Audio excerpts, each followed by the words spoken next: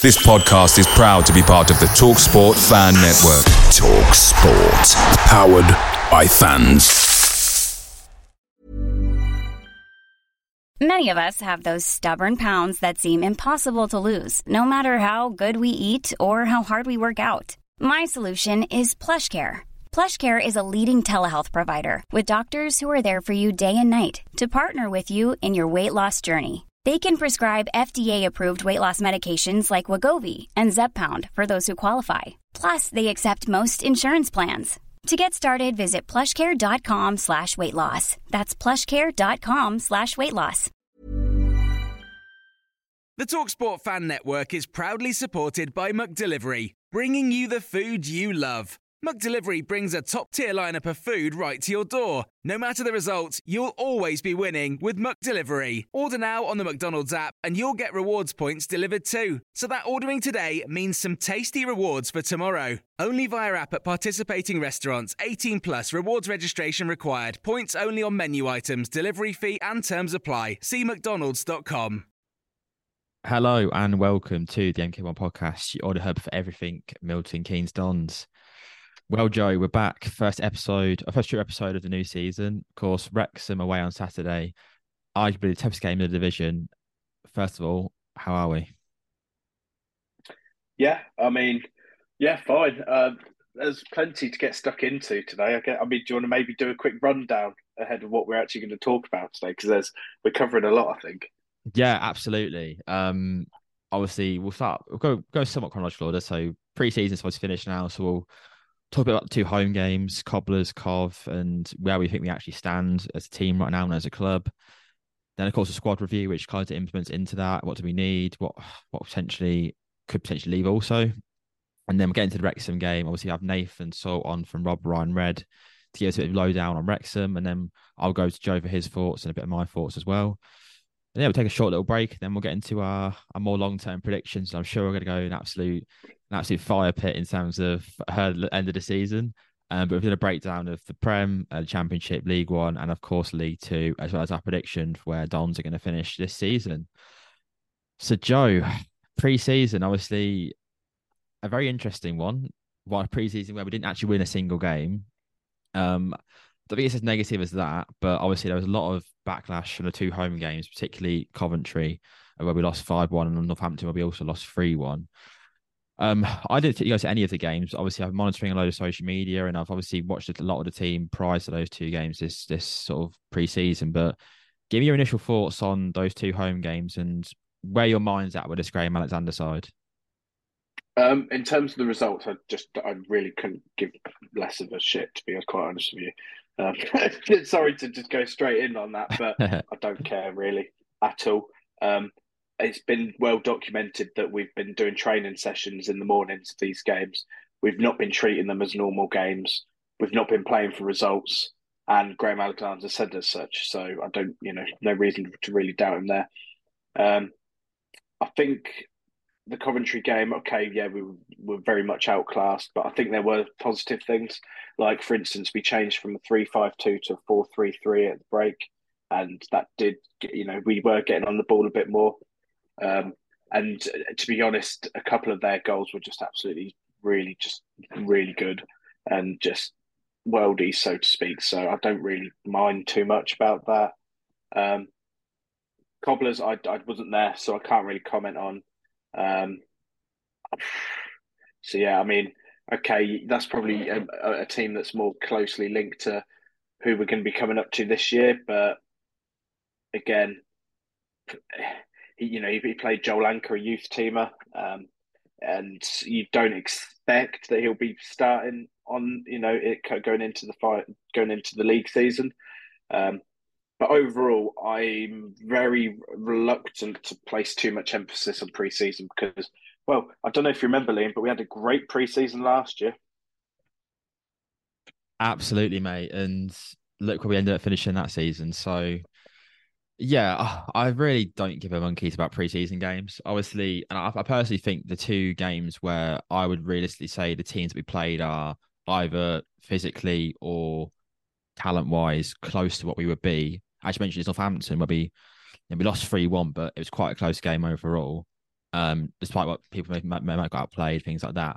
And then the Germany game, where whilst no one actually saw it, we played a team who are just got promoted to the second division of Bundesliga, quite a physical side from if you look at the profiles of their players. So the fact that we probably should have got some sort of result there is kind of positive for me. And I said it on the Wrexham podcast that we did earlier this week, which please check out if you haven't already, with either on Rob Ryan Red, and that people do need to chill out a little bit.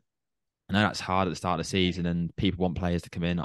Everyone wants a striker, of course we do. Bit of a spoiler for later, but I'm not that concerned. Do I think we're a top 3 League Two team? Absolutely not right now. I think we're way off it. I think the 3 teams that we'll talk about later are way ahead of everyone else. But I wouldn't say we're that far off being a top 7 team. We just need a few players in. And I personally, I've said it before, I'll say it again. I think Graham Alexander was appointed to make us a top 7 side, but not a top 3 side. And I think his expertise in the playoffs, we will see that if we get in there. But it's all about getting in there in the first place. And I think we can. It's just right now it's a bit concerning, but also I'm not that worried. Yeah, I think you've put it well.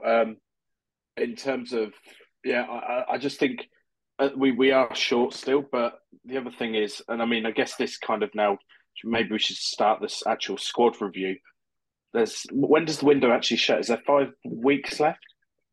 It's the end of the month, isn't it? So I'm assuming. So the 31st of August will be the Transfer closing window date. England. Friday, September the 1st. Oh, so you get so an it's extra day. 4 weeks tomorrow. So we've got 4 weeks tomorrow. So, and another thing is, so many Prem teams aren't even home from their pre-season tours. So I know people are speaking about loans, but I couldn't name me how many teams in our league have got loans signed up. It's made a handful. In terms of the squad, I think the obvious thing is that we need is a striker. Yeah. I think that Mo Issa, he's played in League Two once and he scored 23 goals. I've seen some talk that he's not good enough for League Two and that we should get rid of him and he's not good enough to be our striker in League Two. And quite frankly, I think that people are saying that are absolute. Like I just couldn't agree. I couldn't disagree anymore, and it really does wind me up a little bit. But I mean, we've all got opinions though. But I think in this team, I don't think he will be scoring 23 goals because of how Graham Alexander wants to play. And I think the frustrating thing for me is that it's quite obvious that fact is quite obvious. Now, I'm sure they are working hard behind the scenes, but the fact that Graham Alexander's going into the season with a striker that is completely at odds with the profile of striker which we'd normally see him play with means that the whole rest of the team, I feel, is compromised because I feel that so much of his attacking play is down to a striker that, you know, one thing I noticed in the friendlies that I did go to was that the strike, like we couldn't progress the ball because we weren't playing out from the back and the ball just wasn't sticking at the top end of the pitch. Now, if you had a striker that could hold the ball up, and I'm not saying hoofing it, but, you know, play into the channels, hold the ball up, you know, someone of the profile of a Max Watters, a Cameron Jerome, a Carlton Morris, someone that brings other players into play. Because, you know, whether people like it or not, people like Dara Burns, Nathan Holland, Jonathan Lecco, they do have talent and, they, you know, it's not been consistent. But in this pre-season, we've barely been able to see them get on the ball. And I feel that with a striker with a bigger presence, then that will enable us to get up the pitch easier and I think bring others into the game, especially, you know, the likes of Gilby and maybe Robson or Devoit. You know, they will also be playing off that striker as well and just helping to get us up the pitch. I mean, I think that's the main, because in terms of the first 11, I don't think we're too far off. And I think Graham Alexander said as much as well. He said we've got a good 11 or 12. But beyond that, it's like a bit concerning.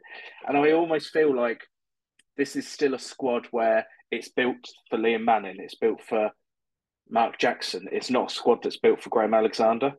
Now, whether we're waiting for people to go out the door before we bring players in, okay, that's fine. I think if it was, say, the window shut in a week or two, I would be really concerned. But I'm not. Because there's 4 weeks left in the window. And I know last season we made the mistake of basically having 30 first team players on our books. And I feel that that creates a whole nother raft of problems, which we've spoken about before. So I think it's quite clear the profile Graham's going for. And I would say that every single signing I'm happy with. I mean, Tommy Smith, we haven't really spoken about him too much, Lee. Maybe we'll speak about him in a moment. But I think overall, we know the profile of player we want to go for. And I think now it's just about we need to back Graham. And because, we've pivoted away from our sort of not principles as such, but we've gone for a little change compared to what we've gone for the last 3 or 4 years. Under Russell Martin, it was a certain style. We were doing things a certain way. Same with Liam Manning, same with Mark Jackson. We've gone back to, sort of a Tisdale type of football. Nothing wrong with that as long as we back him and give him the players needed to be able to play that sort of football.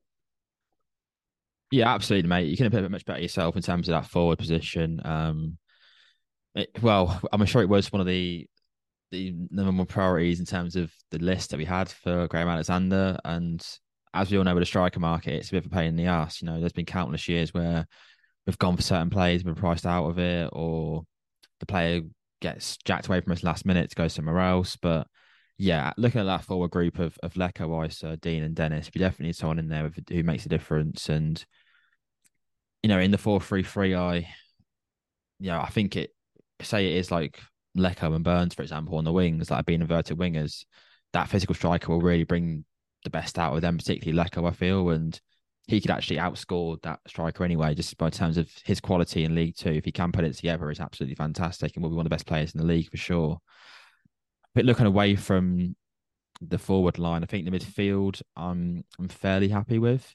Obviously, we'll probably play with a 3-man midfield this year, and I think MJ Williams and Alex Gilbey and those two recruits there are, I'd say, pretty locked in 85% of the games this season in League Two. I really can't Maybe see just one more. Yeah, I mean, I don't trust Smith. I don't know. I think he likes Robson, and I think he likes Devoy. yeah. We've barely seen Smith, so potentially maybe he's on his way out. And then if that is the case, then I definitely would like one more in there. Well, and of course, we're forgetting about, obviously, Conor Grant's still back from injury. I think he's got, I think he's back to the end of the month, really. But, he could potentially fill in that third role, because I think from what I've seen this preseason is, I think, like I said, those two positions of Williams and Gilbey are pretty locked in, but that third midfield spot and that sort of more advanced number 8 is not quite set in stone for me. I like Robson. I like parts of Devoy, but I don't think either of them right now are the answer. Robson's more likely for me, and I'd probably start him against Wrexham definitely on Saturday. Yeah. But I would like to see, if it's not Grant, I would like to see someone else in there who could add a bit different. It may be a kid, but a kid who, like on a Coventry potentially, not even like his quality necessarily, but someone with similar profile, similar build, who can add a bit of physicality in there for sure. Yeah, I think I'm. Yeah, go on. Yeah, I was just going to say I'm with you on the midfield, and then defence. I mean, wing backs. I think on the left side, I think we're pretty set. Yeah, I mean Harvey's one of the best fullbacks in the league on his day, and Brook has had a mixed preseason. Obviously, he got a bit exposed to again one of the home games, but that wasn't his fault at all. That was just a system thing, and we saw quickly how going from a 3-back straight back to a 4-back, which is I would value that as his preferred sort of system that he wants to introduce, that 4-3-3. So yeah, Brook and Harvey, I think, are pretty set in stone for this season, and we've seen what Brook's done at Wealdstone last season in a pretty competitive league. I like to feel was in the cup games and maybe in some league games also, he can definitely come into the team and do a job for us. Yeah, and then on that right side, I think that's where, again, the starter is set in stone. I'm happy with Norman going forward. We've seen some glimpses from him, but he's got a good reputation, and I'm more than happy with him moving forward. So maybe just, I wouldn't feel comfortable Callum Tripp being, the backup if Norman was to get an injury, and I would like a Tommy Smith like figure, who I guess will come onto the centre backs now. So we got what was so obviously Zach Jules has gone, and Tommy Smith has come in. So we've now got Warren O'Hora, Jack Tucker, Charlie Waller, who's actually I've been really impressed with in pre-season, by the way. Yeah, very solid. And then Tommy Smith and Dean Lewington. I think that's if we're going to play 4 at the back, I think that's a really solid quintet, so to speak. Mm-hmm. You'd probably think that Warren and Jack are going to be our main pair. I think Tucker could really thrive because he played under, and I'm nowhere. He's played in a more agricultural team, let's say. At times, he kind of did struggle with just confidence on the ball. So I think him having to not really worry about on the ball stuff and maybe just being able to concentrate on defending, I think would be great for him. Yeah. Maybe someone like Woz might not be so adept at playing this style of play, but we've seen that he's a good leader, a good influence on the team, and he is good on the ball. So I think I'm quite happy with the starting centre backs. I mean, Tommy Smith signing as well. Do you think that losing him for Jules, I feel like overall we've net gained personally? Yeah, I think it's a massive gain. I mean, I've seen a bit of Smith this pre-season, and I really like him. I know there was a lot of things saying he's going to go to non-league, and obviously he's coming in here, but I think not only is he really valuable for the dressing room, and as you said, Joe, like getting that profile in that we need and all of that good stuff, but also like I think he's still a solid player, and I think he's a really big communicator in that back line, which I think we've missed in the past. Like we always mentioned about how Lewington, whilst he's a fantastic footballer and obviously he's an icon at this football club, he's not a vocal leader, whereas the likes of Gilby, MJ, Smith, they're all vocal leaders, and we don't have enough of those in dressing room previously. And when your captain from this pre-season saying on podcasts that he doesn't want to be that out and out leader, like sort of in terms of like in dressing room, like American football style, sort of giving the guys like sort of a pep talk, people like Smith actually will. And I think that's why I think he'll get a lot more games than people think he actually will this season. And I think he'll feature a lot this year, whether it's alongside Jack Tucker. But I think overall he's a really valuable piece of business done and one of the more underrated signings this window. And in terms of right back, experienced one is an interesting one. I think, obviously, I like Cameron Norman for sure. I do question whether he is already experienced enough. Obviously, what's he like? Born in 95, so he's about close to his late 20s now. So I think 27, 28, I think. Yeah, so maybe I think I could see a kid coming in there rather than an experienced player. But regardless, we need numbers in that position. Of course we do. Tripp's not even got a squad number for this season, so that kind of gives you an indication to where his role will be this year. It's because he's not signed a pro deal yet. Oh, all right. He's still 16. So I think he turns 17 in August. So, I mean, fingers crossed. Okay, we I'll don't hold see. my hands up on that one then. He's delighted to sign for Man City or something. Yeah. But yeah, regardless of whether it's Tripp or Schultz, I mean, we've not really seen. They're both kids at the end of the day, so we can't rely on kids. So yeah, need a number in there for sure. Whether it's a backup or to compete with Norman, we'll see. Yeah. So I think overall our shopping list is a backup right back. Yeah. A midfielder to compete for a starting spot, a striker to start, and then maybe another winger or wide forward. Yeah, wide forward's an interesting one, isn't it? Because you'd like to think with the numbers we have in the team now, someone could do that role, but no one's really managed to do it. If we do get that target man, we saw Mo out wide for a few games, didn't we? Yeah, under Mark Jackson. Yeah, and Forest Green, he scored a couple from there. Interesting. Maybe, there we go. But then again, you would say as well that Mo's probably one of our in-demand assets potentially. We just do not know. Or maybe we're waiting for someone to come in for Mo, and then we're going to spend big. I mean, I don't know. I'm hypothesizing here, but yeah, I think we could be. We're not quite there yet, but I hope we will be there soon. And yeah, I mean, I'm sure they know. I mean, Graham Alexander's been quite clear that he wants what he wants. If we're sitting here in 4 weeks' time and we're saying the same thing, then I will be cheesed off. But I think for now we can give them the benefit of the doubt that it's best to, because I mean we were stung last season when we went early on a lot of players. So I think sometimes it may just pay to just wait a couple of weeks. Yeah, I think the one thing with Graham, and there's pros and cons to this point, but he's not a people pleaser ultimately.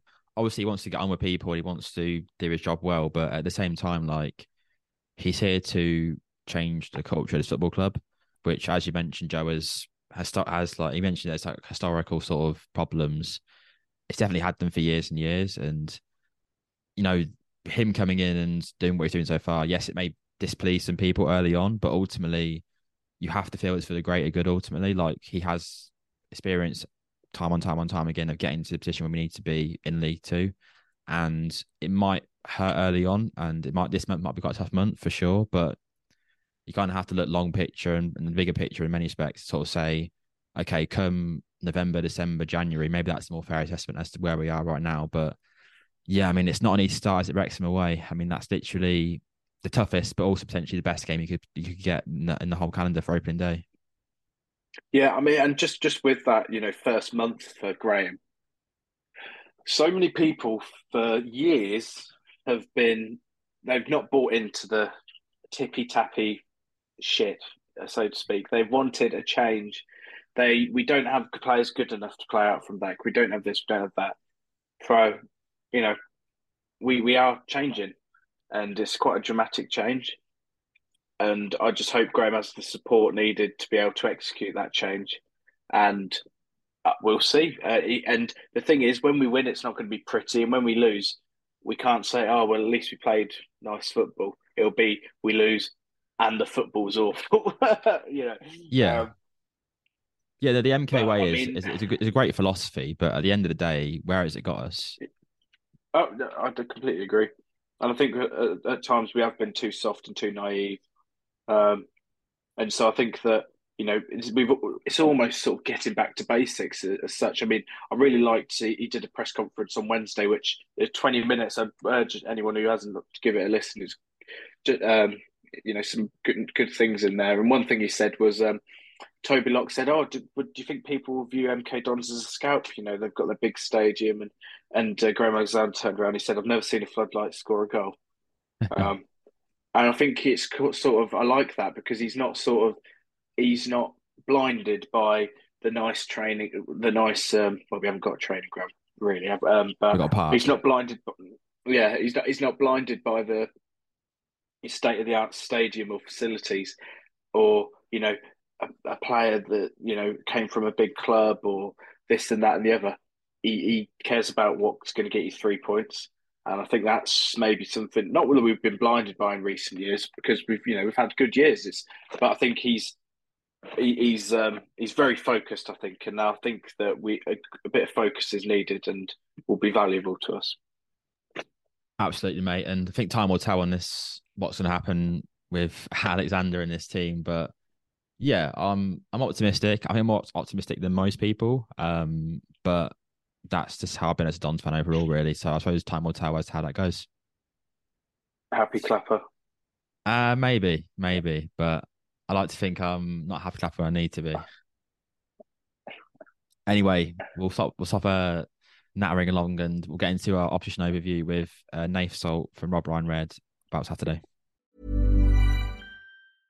Ready to pop the question? The jewelers at BlueNile.com have got sparkle down to a science with beautiful lab-grown diamonds worthy of your most brilliant moments. Their lab-grown diamonds are independently graded and guaranteed identical to natural diamonds, and they're ready to ship to your door. Go to BlueNile.com and use promo code LISTEN to get $50 off your purchase of $500 or more. That's code LISTEN at BlueNile.com for $50 off. BlueNile.com, code LISTEN.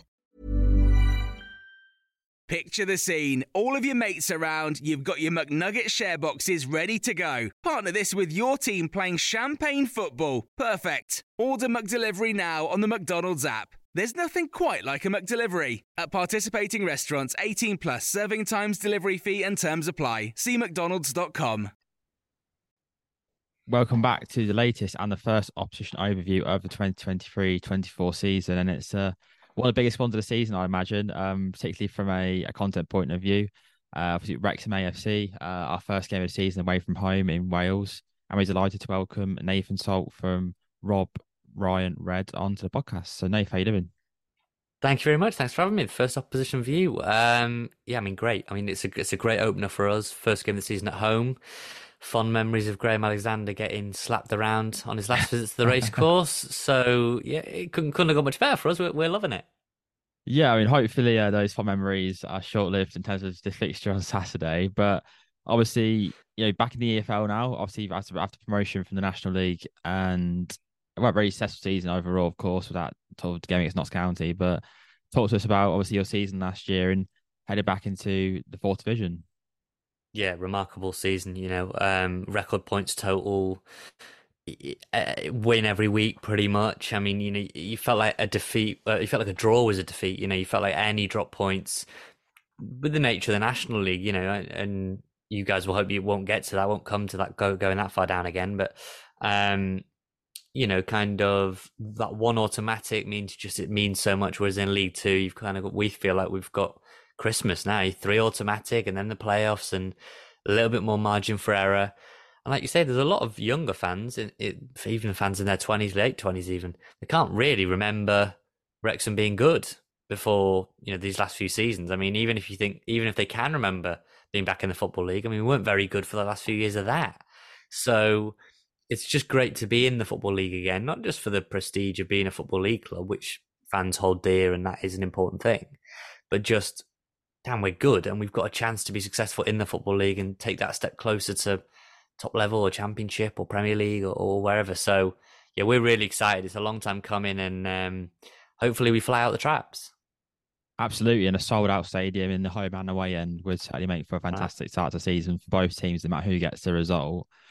Obviously, a very successful ownership group, very successful team on the pitch overall, and of course that's been valued by going over stateside this pre-season, playing some big teams, and a quite unique experience compared to a lot of the teams in League Two. Obviously, we had the joys of going to Wellstone and Barnet, while you've been playing the likes of Man United and Chelsea. So, chat to us about that sort of experience and how you think that may impact the team heading into the early parts of the season, but also long term as well.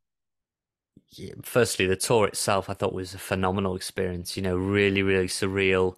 Meeting people who'd driven 12, 13 hours to come to the game, first Wrexham game, purely because they watched the documentary and they were just hooked by the community and the spirit and the team. And so that was amazing. And then from the tour perspective, I mean, it's an easy stick to beat Wrexham with, kind of Hollywood's, fancy dance, think they're all this, going to play Man United's young team and Chelsea and it's not really a very good preparation for League Two. I mean, they had some of the best facilities in the world, at their disposal, at their fingertips.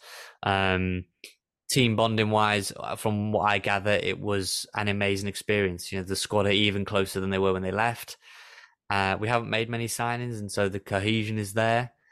I think it was brilliant. There's a reason all these top clubs like warm weather training camps, and I'd much rather have been in LA and on the beaches in LA, which is where I was for a little bit, than kind of on the coast of North Wales freezing, drawing 1-1 on a really crap pitch. So, I thought it was really good, but the proof will be in the pudding. I mean, we'll see how we get on against MK Dons. I mean, you could play LA Galaxy second team, Philadelphia Union second team, Man United's under 21s. I mean, ultimately, there's some nice technically gifted players in those groups, but not much is going to prepare you for League Two. That first tackle, that first crunching challenge that's going to go in, big roar from the crowd, and then we'll be there. So let's see. I'm intrigued, I'll say that, to see how we get on. Yeah, absolutely. You made a really good point, in fact, that, in terms of many signings so far this summer, only the one, of course, Will Boyle, if you don't include Ben Foster re-signing for the club this summer, to continue his journey with Wrexham in League Two. So there's a fair argument to say that obviously last season, I think you could argue that you pretty much just, as you said, you expect him wins, you could beat the majority of teams in the National League because it's just a high caliber of play you actually had in that division. Whereas you look at your defensive structure now with Will Boyle, and it seems to be a fairly solid one. Aaron Hayden, Ben Tozer, of course, Will Boyle coming in. I think it's a fairly solid unit. And do you think that potentially that defence could carry you through towards the higher up in the league, as opposed to potentially someone like either Billy Waters or Paul Mullin, who of course will get you goals, but ultimately can only get you potentially so far? Oh, I mean, Paul Mullin could take us to the stars. I mean, he could take us wherever he wants to. But defensively, yeah, you make a great point. The defense is absolutely elite, and at the minute we've got an embarrassment of riches defensively. You know, we think, okay, Jordan Tunnicliffe before he joined us was League Two Team of the Season. He's out currently injured. I don't think he'll play. He definitely won't play on Saturday. Ben Tozer played every game for us last season. He will again, I would imagine, be the first, second name on the team sheet and be the rock of the three. Will Boyle looks like he's going to solidify himself as that left-sided centre back. And then it's a toss-up, really, between Aaron Hayden and Owen O'Connell. Aaron Hayden, probably our best attacker of the ball in terms of defensively from set pieces, from set plays. Obviously, the long throw is a big weapon for us, and corners as well. So Aaron Hayden is massive in that respect. But Owen O'Connell's come down from League One, is the best ball-playing centre-back at the football club, is the most comfortable bringing the ball out from the back, and there's immense value to that as well. It'll probably be O'Connell, I think, that gets the nod. O'Connell, Tozer and Boyle, that's probably going to get the nod on Saturday. We'll see. We'll soon find out.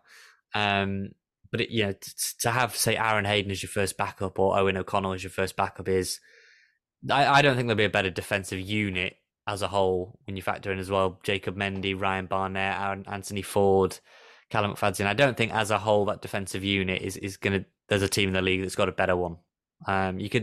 Teams are going to debate who's got the best strikers, who's got the best midfielders, and there are other players I like a lot in the league. Defensively, I wouldn't be changing any of our lads for who else people have got, to be honest. Yeah, absolutely. I completely agree. I think that back three in particular and that group overall could definitely compete at a high division level. So the fact they're in League Two is a bit of a joke, to be honest, because I think what I would say is that they were building that squad to play in League One. That's the thing. Wrexham haven't made any signings, or not made many. Made Will Boyle signing. Maybe there'll be one more this week or next. But ultimately, the squad was being built to compete in League One, and there'll be a couple of changes along the way, as there always is. But the bulk of that team, the idea is you will be capable of playing in League One, and then from there, you're going to have to go and get. And whether that's next year, whether that's the year after, 3 years from now, we don't know how long it takes. As we've seen Salford have run into a few roadblocks and not got out as quickly as they thought. But the reason why Wrexham haven't made many moves is because this squad, the whole plan was to build a squad capable of League One, and they haven't made many moves because they believe they've done that. Absolutely, and it's a solid recruitment model so far that's progressed really, really well, and you'd only imagine that will continue for sure. Obviously, the big news of the past sort of week or so is the Paul Mullin injury. Obviously, he's going to be out for a considerable amount of time until the start of the season at least. How confident are you in this squad overall, considering you've been building it for years and years, that the team can cope without him for at least the first couple of months of the season? I mean, you're absolutely gutted. We're all absolutely gutted that. I mean, you lot are definitely not gutted that Paul Mullin's injured. I'm sure you do. Sure, you're rubbing your hands together. No, it's devastating. I mean, I got a bit of stick for saying it was devastating because, in the grand scheme of things, it's a footballer's got an injury for a couple of weeks and he's going to be out, and obviously not devastating. But it was the worst thing that could have happened in terms of an injury to any player. I'd say that respectfully to all the other lads, but the worst one that could have gone down. Am I okay with what we've got? Yeah, because Elliot Lee is a goal scorer from midfield. Jordan Davis knows where the goal is from midfield. Andy Cannon's off the mark now in pre-season. Tom O'Connor chips in. Ollie Palmer's been effective. Sam Dolby's improving all the time. We're not a one-man team. I think when Mullin first joined and we didn't get that help, we hadn't got Palmer, we hadn't got Dolby and others, Lee, to help him. He was doing a lot on his own, was dropping deep, running to the channels. We sort of needed him to be crossing into himself almost.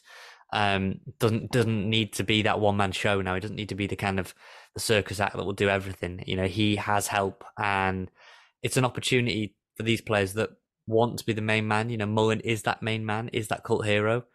Now's your chance. Now is your chance. This is why you have squad depth.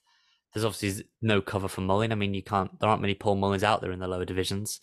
And you guys seem to be, from what I see online, you guys are crying out for, Alexander and the staff to sign strikers. Seems like you're in desperate need of a striker or strikers. Or fans seem to be saying, would we like another one in? Sure. But then Mullin will come back and we've got Mullin, Waters, Palmer, Dolby that all want, and all merit first team minutes. So in short answer to your question, can we cope with that Paul Mullin? Yeah, I think we can. Good to hear. And I suppose, do you reckon, so it's a follow-up question to that is, do you reckon the 3-5-2 formation that you seem to be implementing throughout pre-season that Phil Parkinson wants to introduce, do you reckon that'll still be the case come Saturday? 100%. There's no chance that he. I mean, that's so definitive, but there's just no chance that he changes it. He's such a believer in that system. That system is made for Ben Tozer and the wing backs, Jacob Mendy, Ryan Barnett. It's made for them. Changing it now, when all we've played is 3-5-2 all the way for the last 2.5 years, would be asinine. Basically, it wouldn't make any sense just because one player's gone down. We've got strikers that can slot into that role. It's more. The bigger question is who plays up top. You know, last preseason game we had Elliot Lee pushed further forward playing with Sam Dolby. It didn't quite work. That's not to say if he tried it again it wouldn't work against MK Dons. It didn't quite work in that game. And I think fans are a little bit skeptical. Does he go with Ollie Palmer and Billy Waters? Do we end up with someone new in? You know, just the day before. Does he go with Palmer and Dolby? A little bit similar, both in kind of target men, but Dolby has got that pace in behind. That's the more intriguing thing. 3-5-2, without a shadow of a doubt, is what he'll play. You know, Ben Foster will be in goal. Jacob Mendy will be at left wing back. As I said, I think it'll be Boyle, Tozer, and O'Connell, and it'll be Ryan Barnett for sure at right wing back. I think he's a really special player. I think he could be League Two Team of the Year easy. Tom O'Connell will be anchoring the midfield. You'll have Andy Cannon, you'll have Elliot Lee. You'll probably then have. I think he may go Ollie Palmer and Billy Waters. That's the squad I think he'll go with. And you know, we don't know exactly what MK Dons will line up with, but that should be more than a match for whoever you put out. Absolutely, it's a very strong 11, and obviously a very strong squad to back it up also. So you must fancy your chances in terms of. I know there's been a lot of talk about you guys potentially getting top 7, even top 3 in this league. What are your initial thoughts based off the squad you got now in terms of potentially achieving that goal? Yeah, I mean, top 7's got to be realistic. You know, you've got a squad that, yeah, we don't have that League Two experience, and Stockport found it tough when they came in last season. I think we saw their slow start. You've got to heed that. I'd say they made a few more personnel changes than we did. So I didn't watch their games. I don't know how many of them played early on, but definitely made a few more signings than we did. And whether it was a case of bedding them in or taking teams lightly, I don't know. But I think Wrexham will be right up there. I really do. And I actually think MK Dons will be right up there as well. But when I release my 1 to 24 later in the week, I'm sure people will see. And I haven't got Wrexham number 1. I haven't got Wrexham winning the league. But have I got Wrexham in the top 7? Yeah, I've got Wrexham in the top 7. So I'm pretty confident that we'll be right up there. Yeah, fantastic. I think I agree with that statement for sure. And I suppose the final point we'll leave it on, Nath, is what's your final thoughts heading into Saturday? Do you reckon you can start the season off with 3 points? Oh yeah, I mean, I think it'll be. I mean, I said on my podcast this week, I think it'll be 2-0. I just think mainly because we haven't had that home pre-season friendly. I think the fan base will be almost rabid just to see football back in North Wales again, and I think it may. It's hard to know because, like I say, I haven't watched you guys. I don't know the personnel inside out, so it's hard for me to judge characters. I just think it'll be potentially overwhelming. The kind of noise level that'll be there, you know, Rob and Ryan will be there. It'll be a massive occasion. You know, it will be a massive occasion, and I think Wrexham's players are used to that now. 10,000 rabid. You know, I mean, MK Dons, and you're not playing in front of tiny crowds. I get that, and teams at this level aren't, so it's not going to be as big of a wow factor as it was for teams in the National League. I just think we're going to come absolutely flying out the traps, and with Mullin kind of out, it'll almost give us, I think, a bit of a siege mentality, you know, because I think if you're Alexander, you've got to say, look, this is the best thing that we could have had, really. Mullin going down is the best thing that could have happened for us. We've got a chance. Their best striker is not there. You know, and try and put a bit of pressure on them early on, try and quieten the crowd.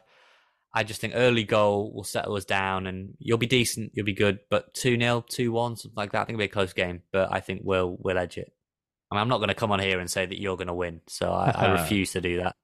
Yeah, completely fair enough. Yeah, definitely a tough opening game for both sides, but particularly our boys in terms of probably heading to the team who has the most momentum in the whole league. And obviously, as you mentioned, big occasion. Surprised it wasn't on Sky, actually. I was very surprised by that.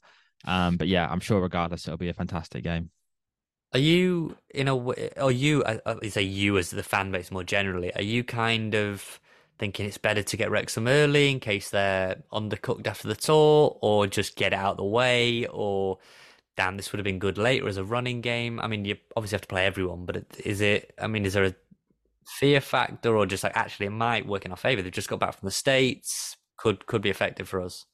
Uh, so it's an interesting question. I think it's mixed emotions. I think towards the start of pre-season, we were a bit like, oh God, like we're playing arguably the best team in the league, first game of the season.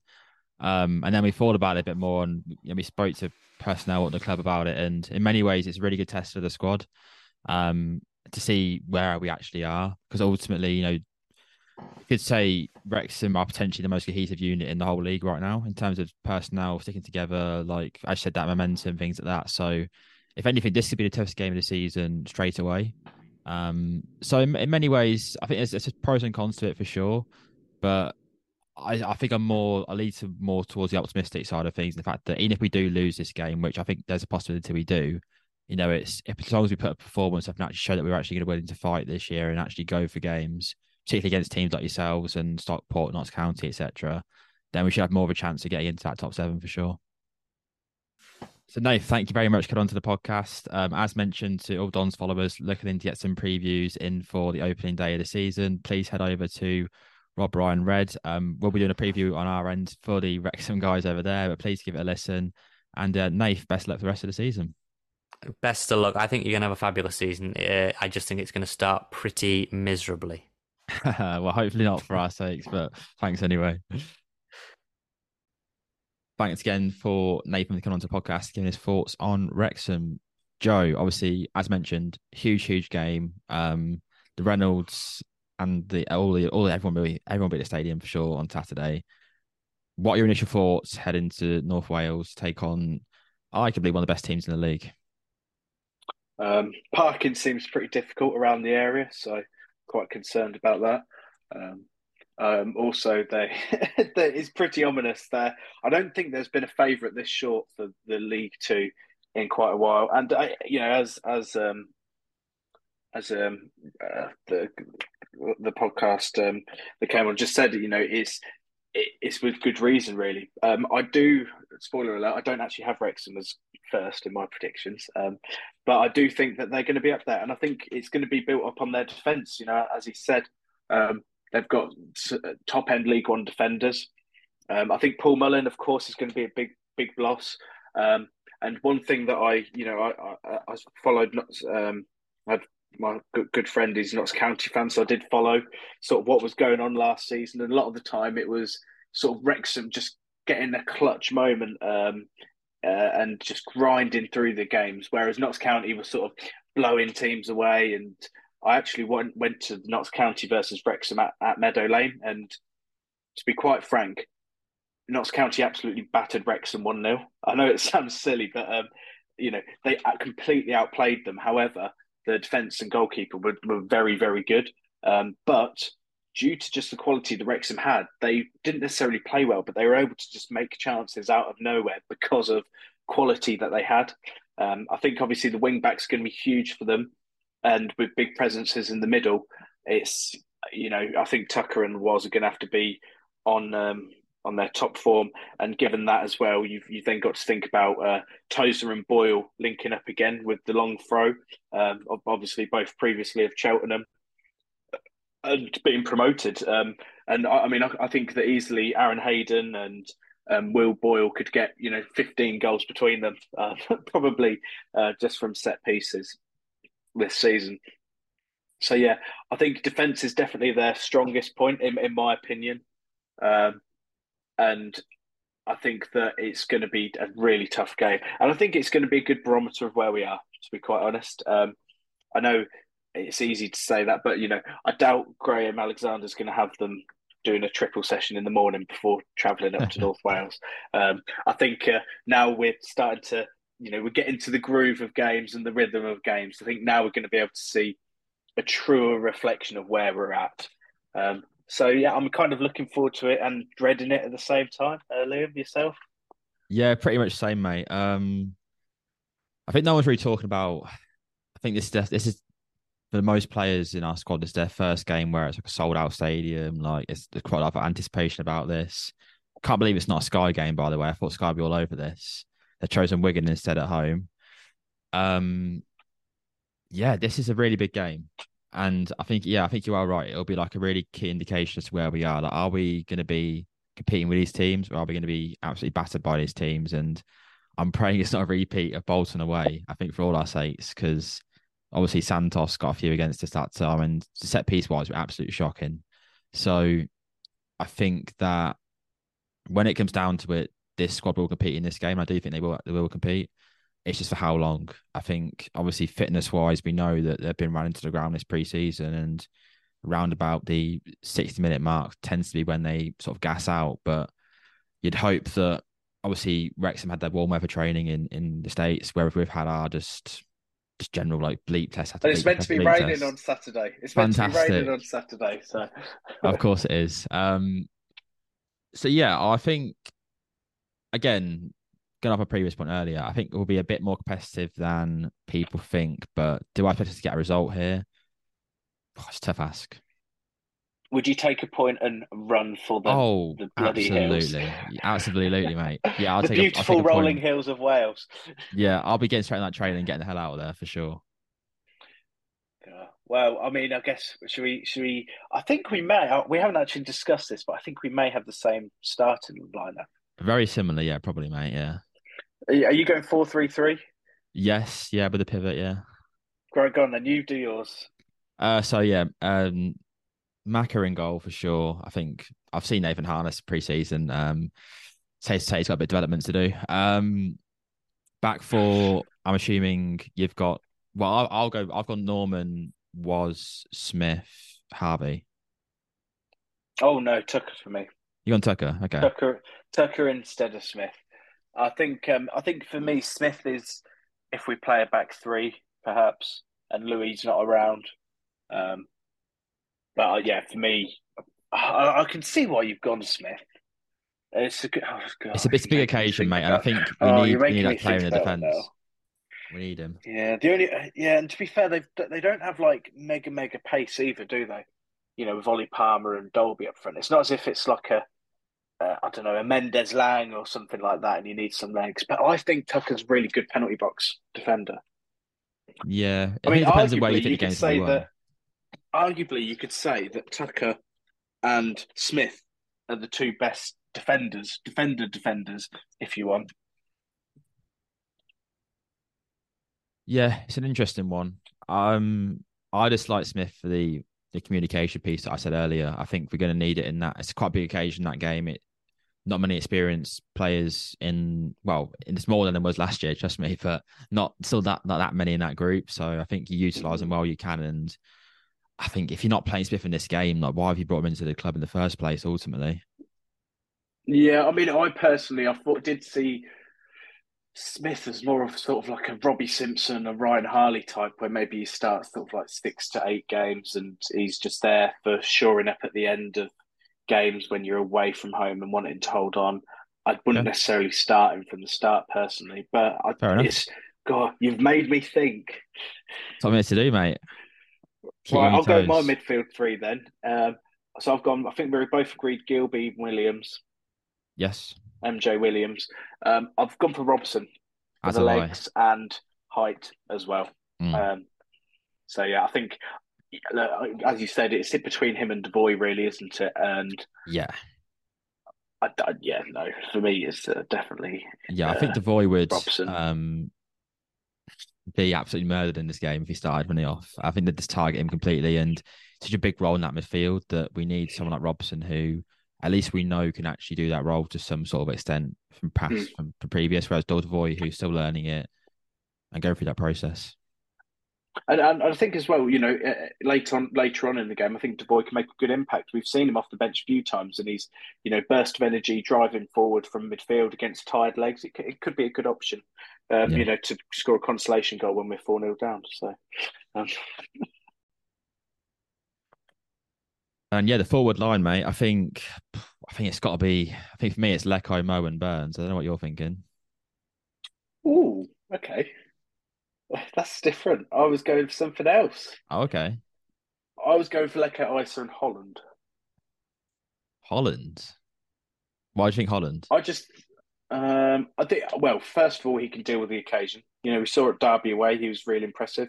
Yeah, okay. And I think just Burns has been good, but for the same reason as Devoy, look, let's face it, Holland was absolute shite last season at times, but he had his moments, and we know there's talent in there. And I think Burns isn't, but then again, you could say Burns has got nothing to lose. Yeah, I'd be happy with Burns or Holland. Well, I don't know about Burns or Holland starting. I'd be fine with, but I think Leko and Isa are the ones locked in, right? Oh yeah, 100%. Like I think those two as a combination, you have to play them like most games, like Gilby and Williams in many ways. Yeah, and I think both of them, because I've seen quite a few people do shouts of Leko. Like if Leko could, I mean, have you seen Leko's interview? Yeah. It's quite funny to be fair. So was it 15 to 20 goals and how many assists? And the same assists as well, same amount, yeah. Okay, yeah, right, yeah. But no, I think those two as a combination have to play most games, 100%. I like it. Can't fault it. Can't knock it. Yeah, I mean it's interesting, isn't it? I mean, I just think the thing is though, he's got it's there. Like you wouldn't be surprised if he does do it, would you? Exactly, yeah. That's the frustration with him though. The fact that he can do it, but he might not do it. Yeah, he's such like he puts in a fantastic performance one week and then he's complete absolute dog shit the next week. Yeah. But that's the life of Jonathan Leko. So yeah, he's one of them that people love to hate as such. Like Simon Cowell. Brilliant. And then, whereas there's other players that people just hate. They've gone from Simon Cowell to Piers Morgan. Sorry, that's a line from the fantastic comparison there. And I don't know. I think in terms of predictions, mate, are we taking anything from this game? I know I am personally. Are you? The result that I think is most likely is a 2-0 defeat. Yeah, that's my predicted score. If you tell me what I'd be happy with, it's anything that we take a point from.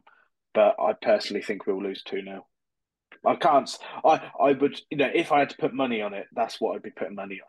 However, there is a situation, a world, a universe where I do envisage us getting something from it because, like I said, we've got players with talent.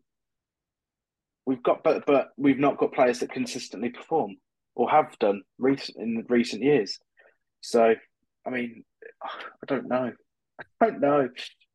I mean, it's not very. I know it's not really much help when you're doing a podcast to talk about it, but yeah, it could. I really wouldn't be surprised if we scrape a 1-0 or even impose ourselves on the game and take it to them, and they get caught up in the occasion and this, that, and the other. But at the same time, I wouldn't be surprised if they come out of the blocks and are 1-0 up after 8 minutes. Yeah, and then the game's over pretty much. So I think, and as you said, we've got a few holes still in our squad. So, yeah, they're favourites for a reason. They're odds on. Yeah, I don't think they should be as short as they are. But I think I don't think there's value backing them for the win. I think actually betting on us could be a decent bet. Please gamble responsibly. By gamble responsibly, I mean don't back us. But we're quite decent odds, and there is a universe where I can envisage us getting something. I know. Even you'd have to be. I might. Was it rose tinted specs? Yeah, my rose tinted specs are very much on at this point. But when I can't say tell that, at all, mate. You sound completely. It's this always happens, doesn't it? We always talk ourselves into thinking we might be able to do something, but not with this one. I don't think. I think as No, Nace said, this group is so but tight knit, isn't it? It's such a tight knit group.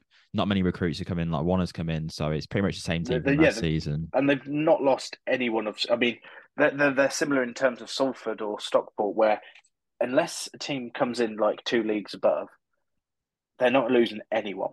Yeah, they're not losing anyone. And we've spoke about it before. This is a team that's, their budget advantage is going to be similar to that of what, say, Ipswich was in League One. And Ipswich were like triple our turnover. So it's where we're at, unfortunately. Okay, I think we will leave that there before we turn ourselves into not going at all to Wrexham on Saturday. Yeah. But instead of that, we've actually done. So me and Joe have done our. Joe's 124. I've done my top sixes and top sevens for most leagues. So we're essentially going to run through that. Starting with the Prem. Joe, I think I can take a guess at who you think's going to win the Prem next season. Is it a club from Manchester? Manchester City. Ah, what a surprise! Yes, yes, Manchester City. Not a team from Salford. It's a team No, from yeah. Manchester. You run through your top six. Go on. Run through my top six. Okay, I have gone for Manchester City in first, Arsenal in second. I think Liverpool are going to make a return. They seem to have fixed a few. I mean, how they've got 52 million for Fabinho and Jordan Henderson is brilliant, isn't it? It's just, they really have lucked out there. They have done well. And United in fourth, finally got rid of De Gea. But again, still a few question marks in certain areas. And then I've gone Chelsea in fifth. I think they've been quite lively pre-season. So, yeah. Sixth, I've gone for Spurs. However, that is conditional on Harry Kane staying. I really like Postecoglou. Yep. I think James Maddison's a decent signing. But if Kane goes, then I'll probably put Villa or Newcastle in sixth. Yep, I can agree on that Spurs prediction for sure. Yes, terms of mine. So yeah, City first, pretty obvious one to be honest. Got United second, a bit higher than you. Just quite fancy Ten Hag and that team this year. I think it's a lot stronger than people think, and I think they'll score a lot of goals. Arsenal third, obviously back in the Champions League this year. Didn't have much Europe last season in terms of later stage in the season, something that can impact them if they get far. Got Poch's Chelsea in fourth, which is a bit of a bold one. No. Yeah, I said pre-season quite lively. I think their team is a lot better than people are making it out to be. And yeah, I think it's sort of squad that Poch had at Tottenham that he could really thrive in. Liverpool fifth, pretty turbulent pre-season to say the least, all the injuries and players leaving. Not really replaced some of them so far, despite getting some decent money for them. So, and obviously McAllister getting injured, that midfield is very ropey. And I'm not too sure where they go from there, and that could impact them at the start of the season. And then Spurs sixth. Obviously, I think Andrew will get a lot of goals in that Spurs team, but they're also going to concede quite a few. So, be good football to watch. Be a good team to have an FPL for sure. But in terms of getting that top four, I think it's maybe a season too soon. Yeah, Postecoglou, I've got high hopes for. I think he's a good manager. So I've got relegation now. I've gone for Burnley, Wolves, and Sheffield United. Now, from that, you may be saying, Joe, you don't appear to have said Luton. You would be correct in thinking that. I am predicting Luton will stay up. What have you got? Well, I'm not optimistic you for our lovely neighbours. I've got Luton going down. I also have Wolves and Sheffield United going down as well. I mean, right, here we go. So we've got a good little position here because I'm predicting Burnley to go down and you're predicting Luton to go down. Yes. So I'll present my case and you can either then agree with me and come over to my side or you can argue back. Okay. So my thoughts are, if you look at Norwich and Brentford, right? Norwich blew away the Championship, played amazing football. However, they get to the Premier League and they try and outplay Manchester City. They try and outplay Arsenal. They try and outplay Liverpool. And they can't do it because their players just aren't good enough. This, I feel, is going to be similar to what Burnley are going to try and do. Now, I think Burnley are a little bit better than what Norwich were. However, I feel like a team like Luton, they know that they are not as good as Liverpool or Chelsea or Newcastle. So they're not going to try and play football against them. And they're going to do what Brentford do and make life as difficult for you as humanly possible. And quote unquote shithouse their way to wins. They're going to grind out 1-0s that they probably don't deserve, but they stick in there almost like a Sean Dyche Burnley from 3 to 4 years ago. And I feel that Luton are a team that makes everything just so hard for their opponents. I mean, they had what, but then again, that you could almost argue that they did that in the Championship. So could this just be a step too far, and the quality is just too far apart potentially? Yeah, and that's the main argument for me is the quality. Like obviously you mentioned Brentford there. Where's the Tony and Mbeumo in this Luton team? You could say, okay, the whole Carlton team Morris. is, but Our good friend Cal. By the way, do you remember when loads of our fans said that Morris was crap, and because he only scored like 3 goals and whatever? geniuses, absolute geniuses, mate. Yeah. Anyway, yeah. Unfortunately, whilst your argument was very good, that Luton team, I don't know. I think they get results for sure. Like that Kenilworth Road will be not quite a fortress, but they get a few results there. No, I am. Here you go. I'm coming back at you here. Okay. Their away record was better, much better than their home record last season. Yeah, well, And how they do you compare had it to one Brentford? of the then? highest proportions of points being away points of anyone in the EFL. Okay, well, good luck at some of the stadiums in Premier League. Then I'll say on that front. Yeah. No, if Bournemouth they want to away, stay up, they all have to make scary. Kenilworth Road a fortress. They have to, absolutely have to. It's I such do a agree it's with such that. a unique back garden that they have to get some points there. Otherwise, they're in trouble. I think they're doing something with the box end. You know where all the boxes are. I You bloody can't hope so, normally see mate. it on the TV. Premier League hospitality is I'm fucking intrigued. Well, they've already postponed one game, haven't they? So yeah. I for one am looking forward. I think it'll be a fun ride no matter what, and I'm aboard the train. Well, I'm glad you're aboard it, mate, because someone has to be. Particularly from Milton Keynes. Right, should we get onto our championship predictions? Oh, you got top scorer for the Prem? I haven't on the top of my head. I think Rashford's got a good shout. I think Kane, if he stays, has got a good shout. But I mean, do we have to say Haaland? I mean, if you had £10 and you know it'd probably be Haaland, right? Yeah, it's boring, but it's Haaland. He's a Yeah. robot. Okay, championship top six. This could be a bit spicy because I think we're slightly different. I'll start I'll do mine first. Why not? So I've got a full manager of ours winning the league, Russell Martin in Southampton. I think that squad as it is, and the travelling squad that's gone to Sheffield Wednesday for tomorrow night's game is an absolute joke. So if they somehow manage to keep Ward-Prowse in this, they may lose Lavia, but if they keep Ward-Prowse, that team should win the league comfortably. There's no better team in the league in terms of squad and, in my opinion, personnel and the backroom staff to not win the league. So Southampton, I think, will not comfortably win the league, but they'll win the league well. They'll do very well. And then I've got Sunderland second. Really exciting team. Obviously, no Diallo this season, but they've brought in so many other players who are going to do well. And I think their philosophy in terms of recruitment is really, really good. Could be a chance to get into playoffs again, but I just feel that they've sort of got quantity rather than in terms of numbers they have now, and it's all it takes is one or two of those lads to smash it out of the park. And with the likes of Jack Clark, I think they'll be fine.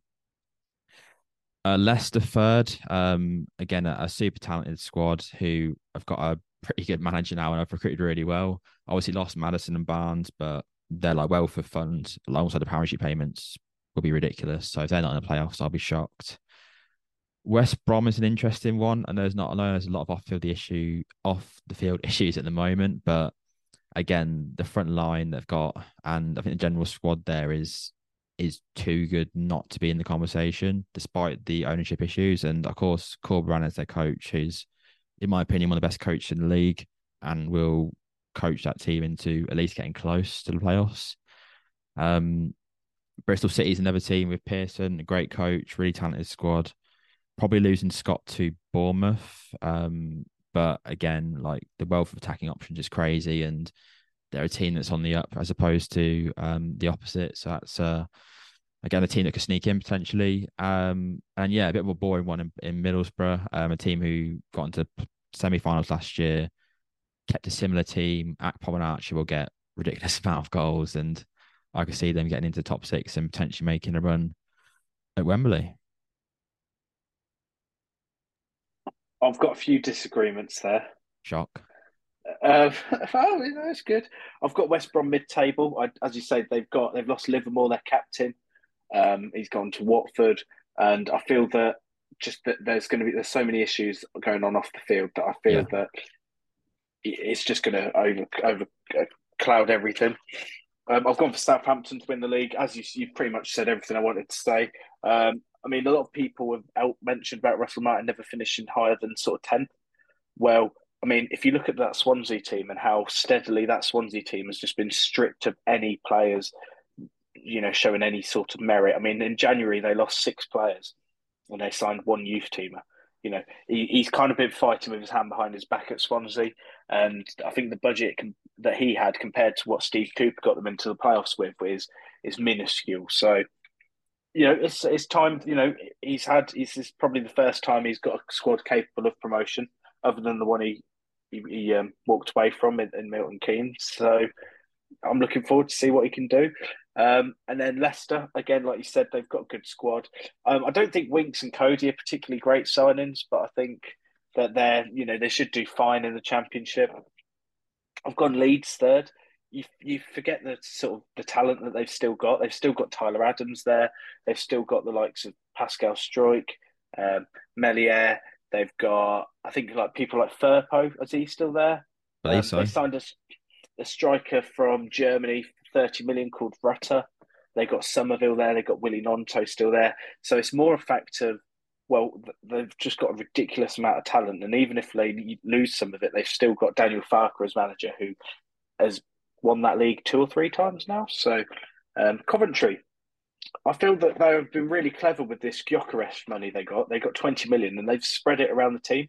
So I feel like not only have they replaced Gyökeres quite well, I don't think Ellis Sims is as good as him, but he's certainly good. They've kept Gustavo Hamer, and now they're starting to just sprinkle that money throughout the team. 1 million here, 2 million there. So I think they'll be up there again. Middlesbrough, I've gone for 5th, but I think they could easily finish outside the playoffs personally. There's Chuba Akpom hasn't played all pre-season. Yeah. There's talk of him going to Sheffield United. Cameron Archer, who's only there on loan. So unfortunately, I think that they haven't really improved on last season at all for me. And if anything, the competition is stronger around them now. And I think as well, at times we did see them exposed at the back because of how attacking they were at times. And then I've gone Sunderland 6th, same reasons as you. I think that Amad Diallo is a big miss, but Ross Stewart didn't actually play. I think he played maybe 10 games last season or something. Yeah. So if they can get him fit and firing, he could be a real, he could be the difference. And also, at times last season, their defensive depth was shot to pieces. So the fact they've got some defenders now, a bit of depth there, I think they'll go well again. Yeah, Leeds is a hard one for me. I did want to throw him in there. I don't know why I didn't. I can't put a finger on it in particular, but I went with most of my gut with this one, and I think in particular the likes of West Brom, Bristol City, I do just think will somehow get in there. I like Bristol City. I've got them top half for sure. We know how unpredictable Championship is, mate. Like obviously, yeah, like these Premier League teams coming down are going to have like ridiculous amount of resource and talent, but sometimes it just doesn't click. And I was just going to say, just to note, Ipswich are 5th favourites. Yeah, neither of us have got them in the top 6. I've got them 8th, but I think, out of the top, so obviously you've got the 3 relegated Prem teams. So Ipswich are the 2nd favourite that aren't a parachute payment team. Yeah. That's quite impressive. So yeah, cool. Relegation. So I've gone QPR. They've done nothing. They've done nothing, and Ilias Chair can get you so far.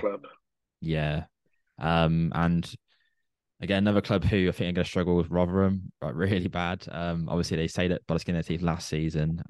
But again, like they got January did well, but there's not enough there for me. And then I've got Swansea. Obviously, I see the transition for them this season. Michael Duff has come in, and it feels a very boom or bust season.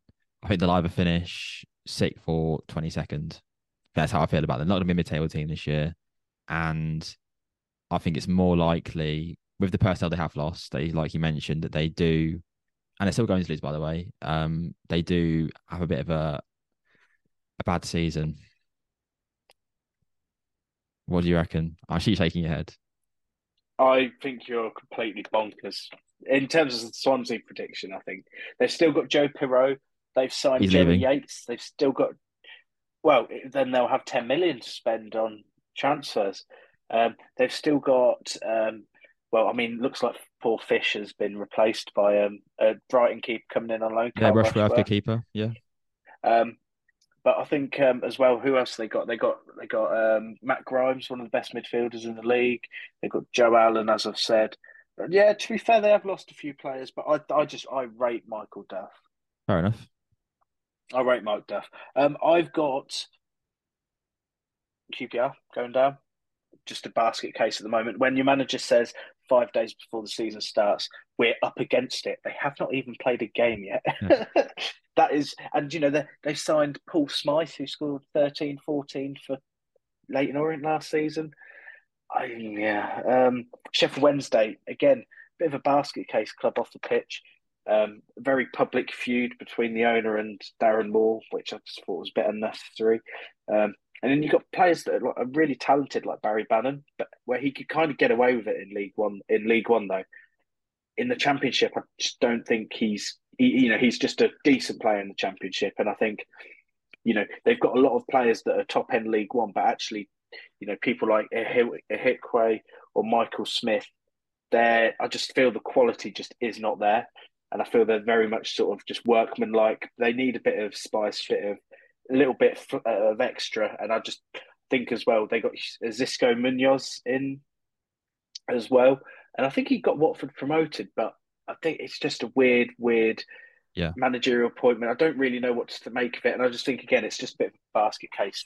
Just off the field, just seems a lot of stuff going on at the moment. And then Rotherham, it's not necessarily because I think Matt Taylor's done anything wrong. And I commend what they've done in recent years, but they've lost Ogbene, who was, a real bright spark last season. And I just look at that squad and I just think, I just really fear for them, unfortunately. Top scorer? I haven't got one for this one, so feel free to go for yours. I think Adam Armstrong. Yeah, good shout. Southampton. Also, I think Ellis Sims he's quite a big price as well, Ellis Sims. So, I mean, he did score 2 against us, so maybe that's influenced my decision somewhat. But I think Adam Armstrong last time he was in the Championship got 28 goals. So, he could be worth a little look at. Your prediction's 2 cents. Now, League One. I think this is like for me. There's sort of maybe 9 or 10 teams that I think could get playoffs / win the league, and then the rest of the league is crap. How would you? Yeah, I wish we were in this league. That? It's this League One last season because my God, it is absolutely vile though. Like honestly, so many of them teams are just like solid, boring, nothing teams. Well, let's speak about some of the non-nothing teams then. Give us your top 6. Go on. You go first. Do you want me to go first? All right. Me too.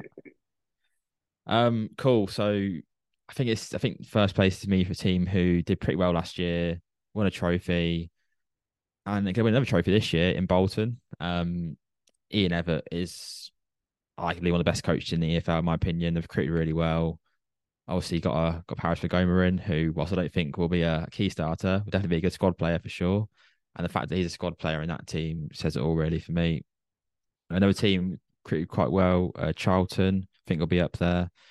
I mean, their squad's crazy again, and I think quite a few of these teams they got here have just taken advantage of the likes of Sheffield Wednesday and some other teams in the league just not being in there, quite frankly, and they've got the money and sort of capital to spend whilst they can. Very similar situation for Pompey. I think Pompey have had the best window in the EFL for sure.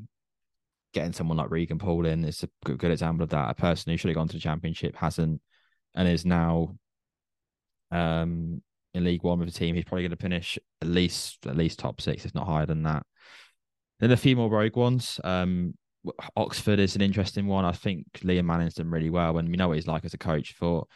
We always said to George Ellick, we said to every Oxford fan, if he can keep them up last season, next season they'll be up there. And I think with the recruitment they've had and the players they've got in, they could definitely get into that top 6 in this sort of league this year, which is, as Joe sort of said, is a bit of a There's a clear gap between certain teams and the rest, which is why Derby again get into the top six for me.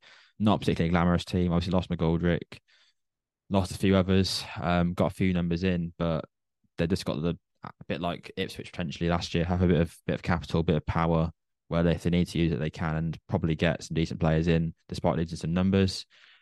And then finally, I've gone Bristol Rovers, which is a bit of the roguist one.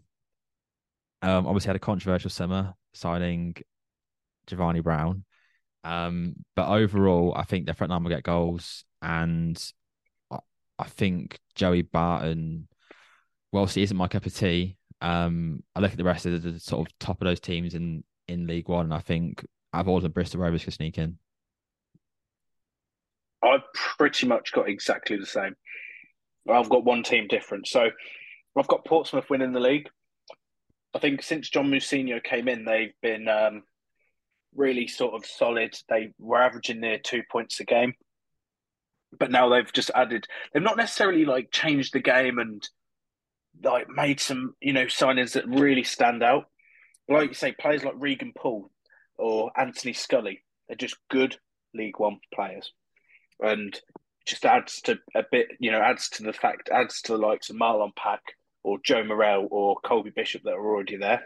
So big fan of that. I've gone for Derby second. They brought in Joe Ward. They brought in Kane Wilson, which I think is a really exciting signing. And the fact is they've actually kept Erin Cashin. They've managed to keep Louis Sibley. They've managed to keep Bird.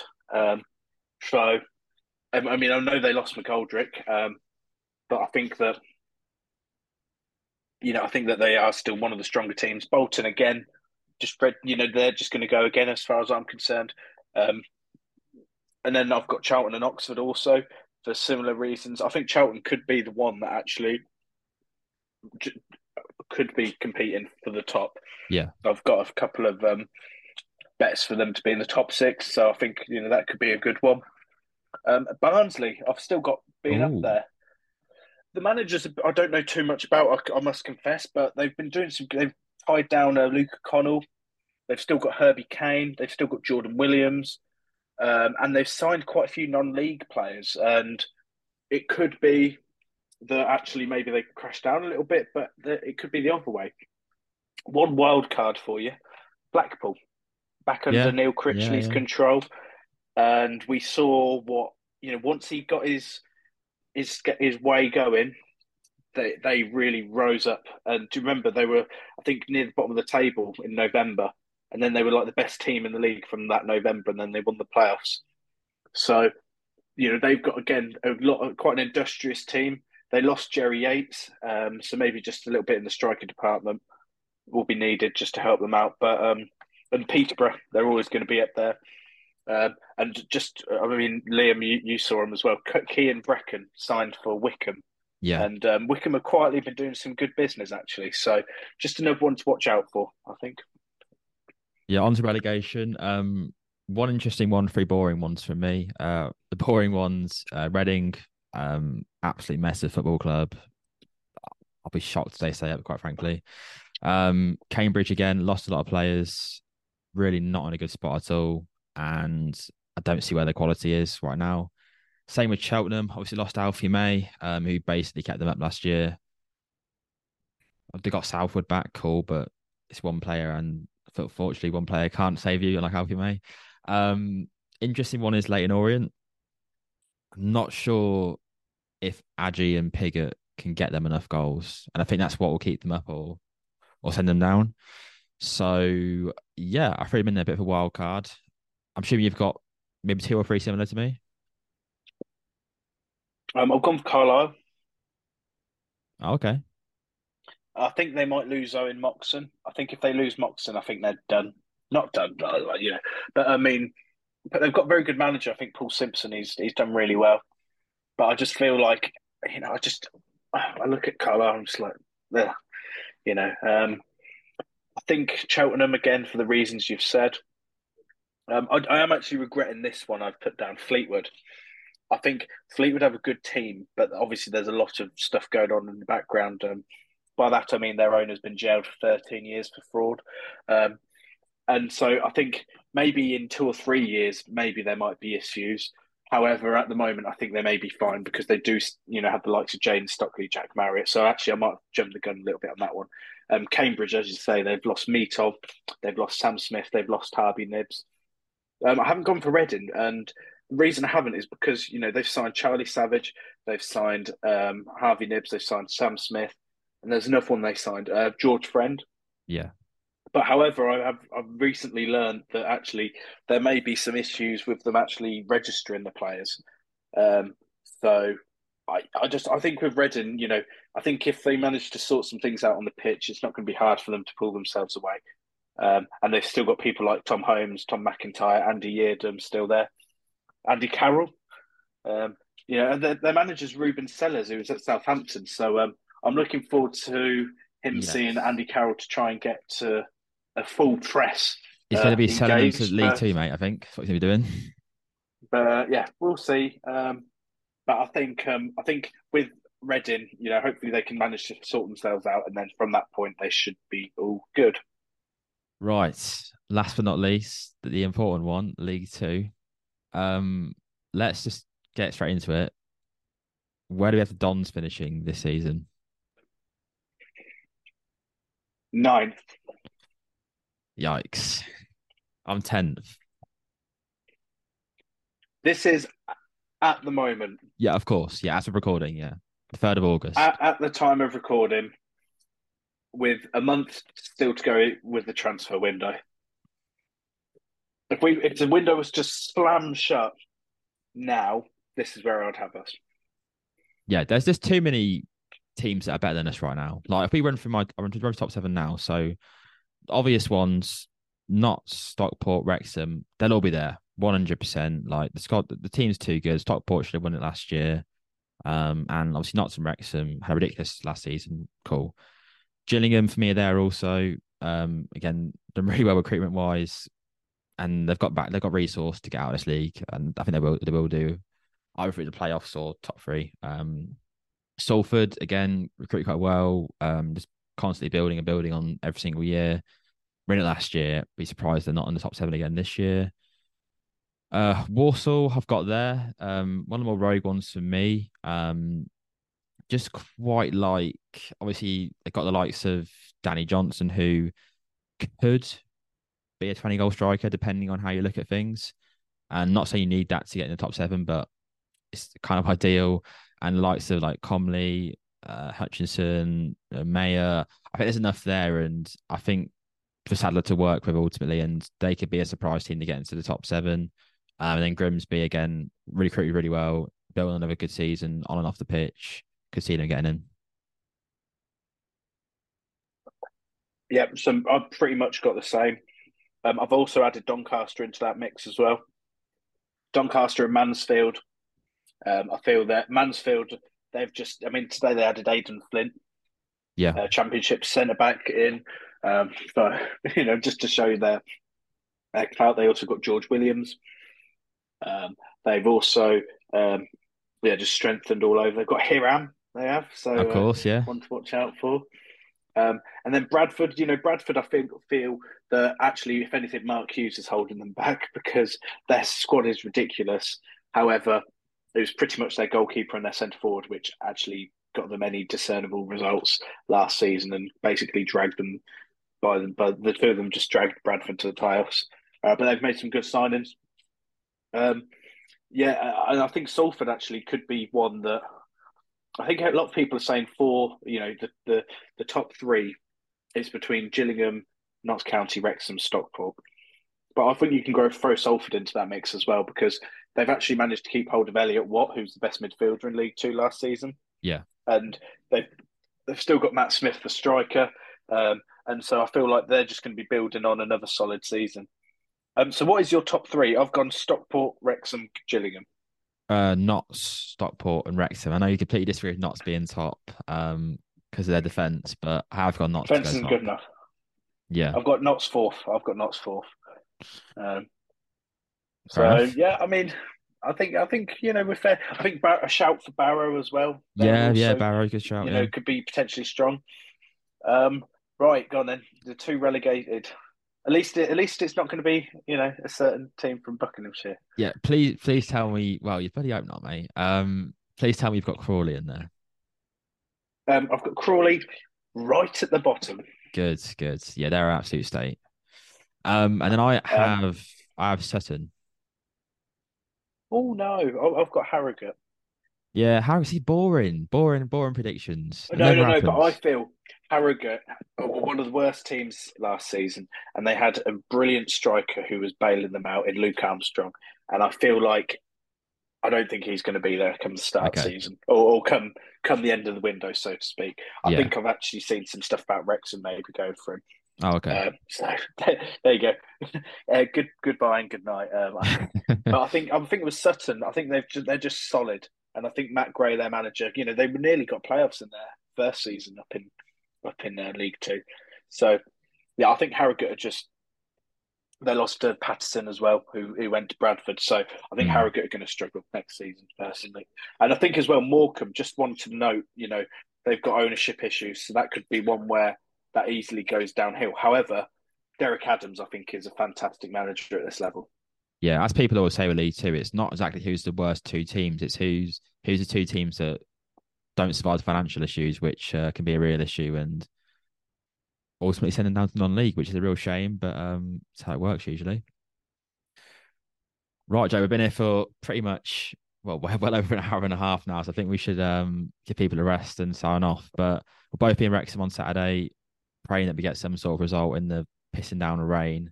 I'm sure we'll see a lot of you there. And feel free to buy us drinks all afternoon. Yeah, honestly, yeah.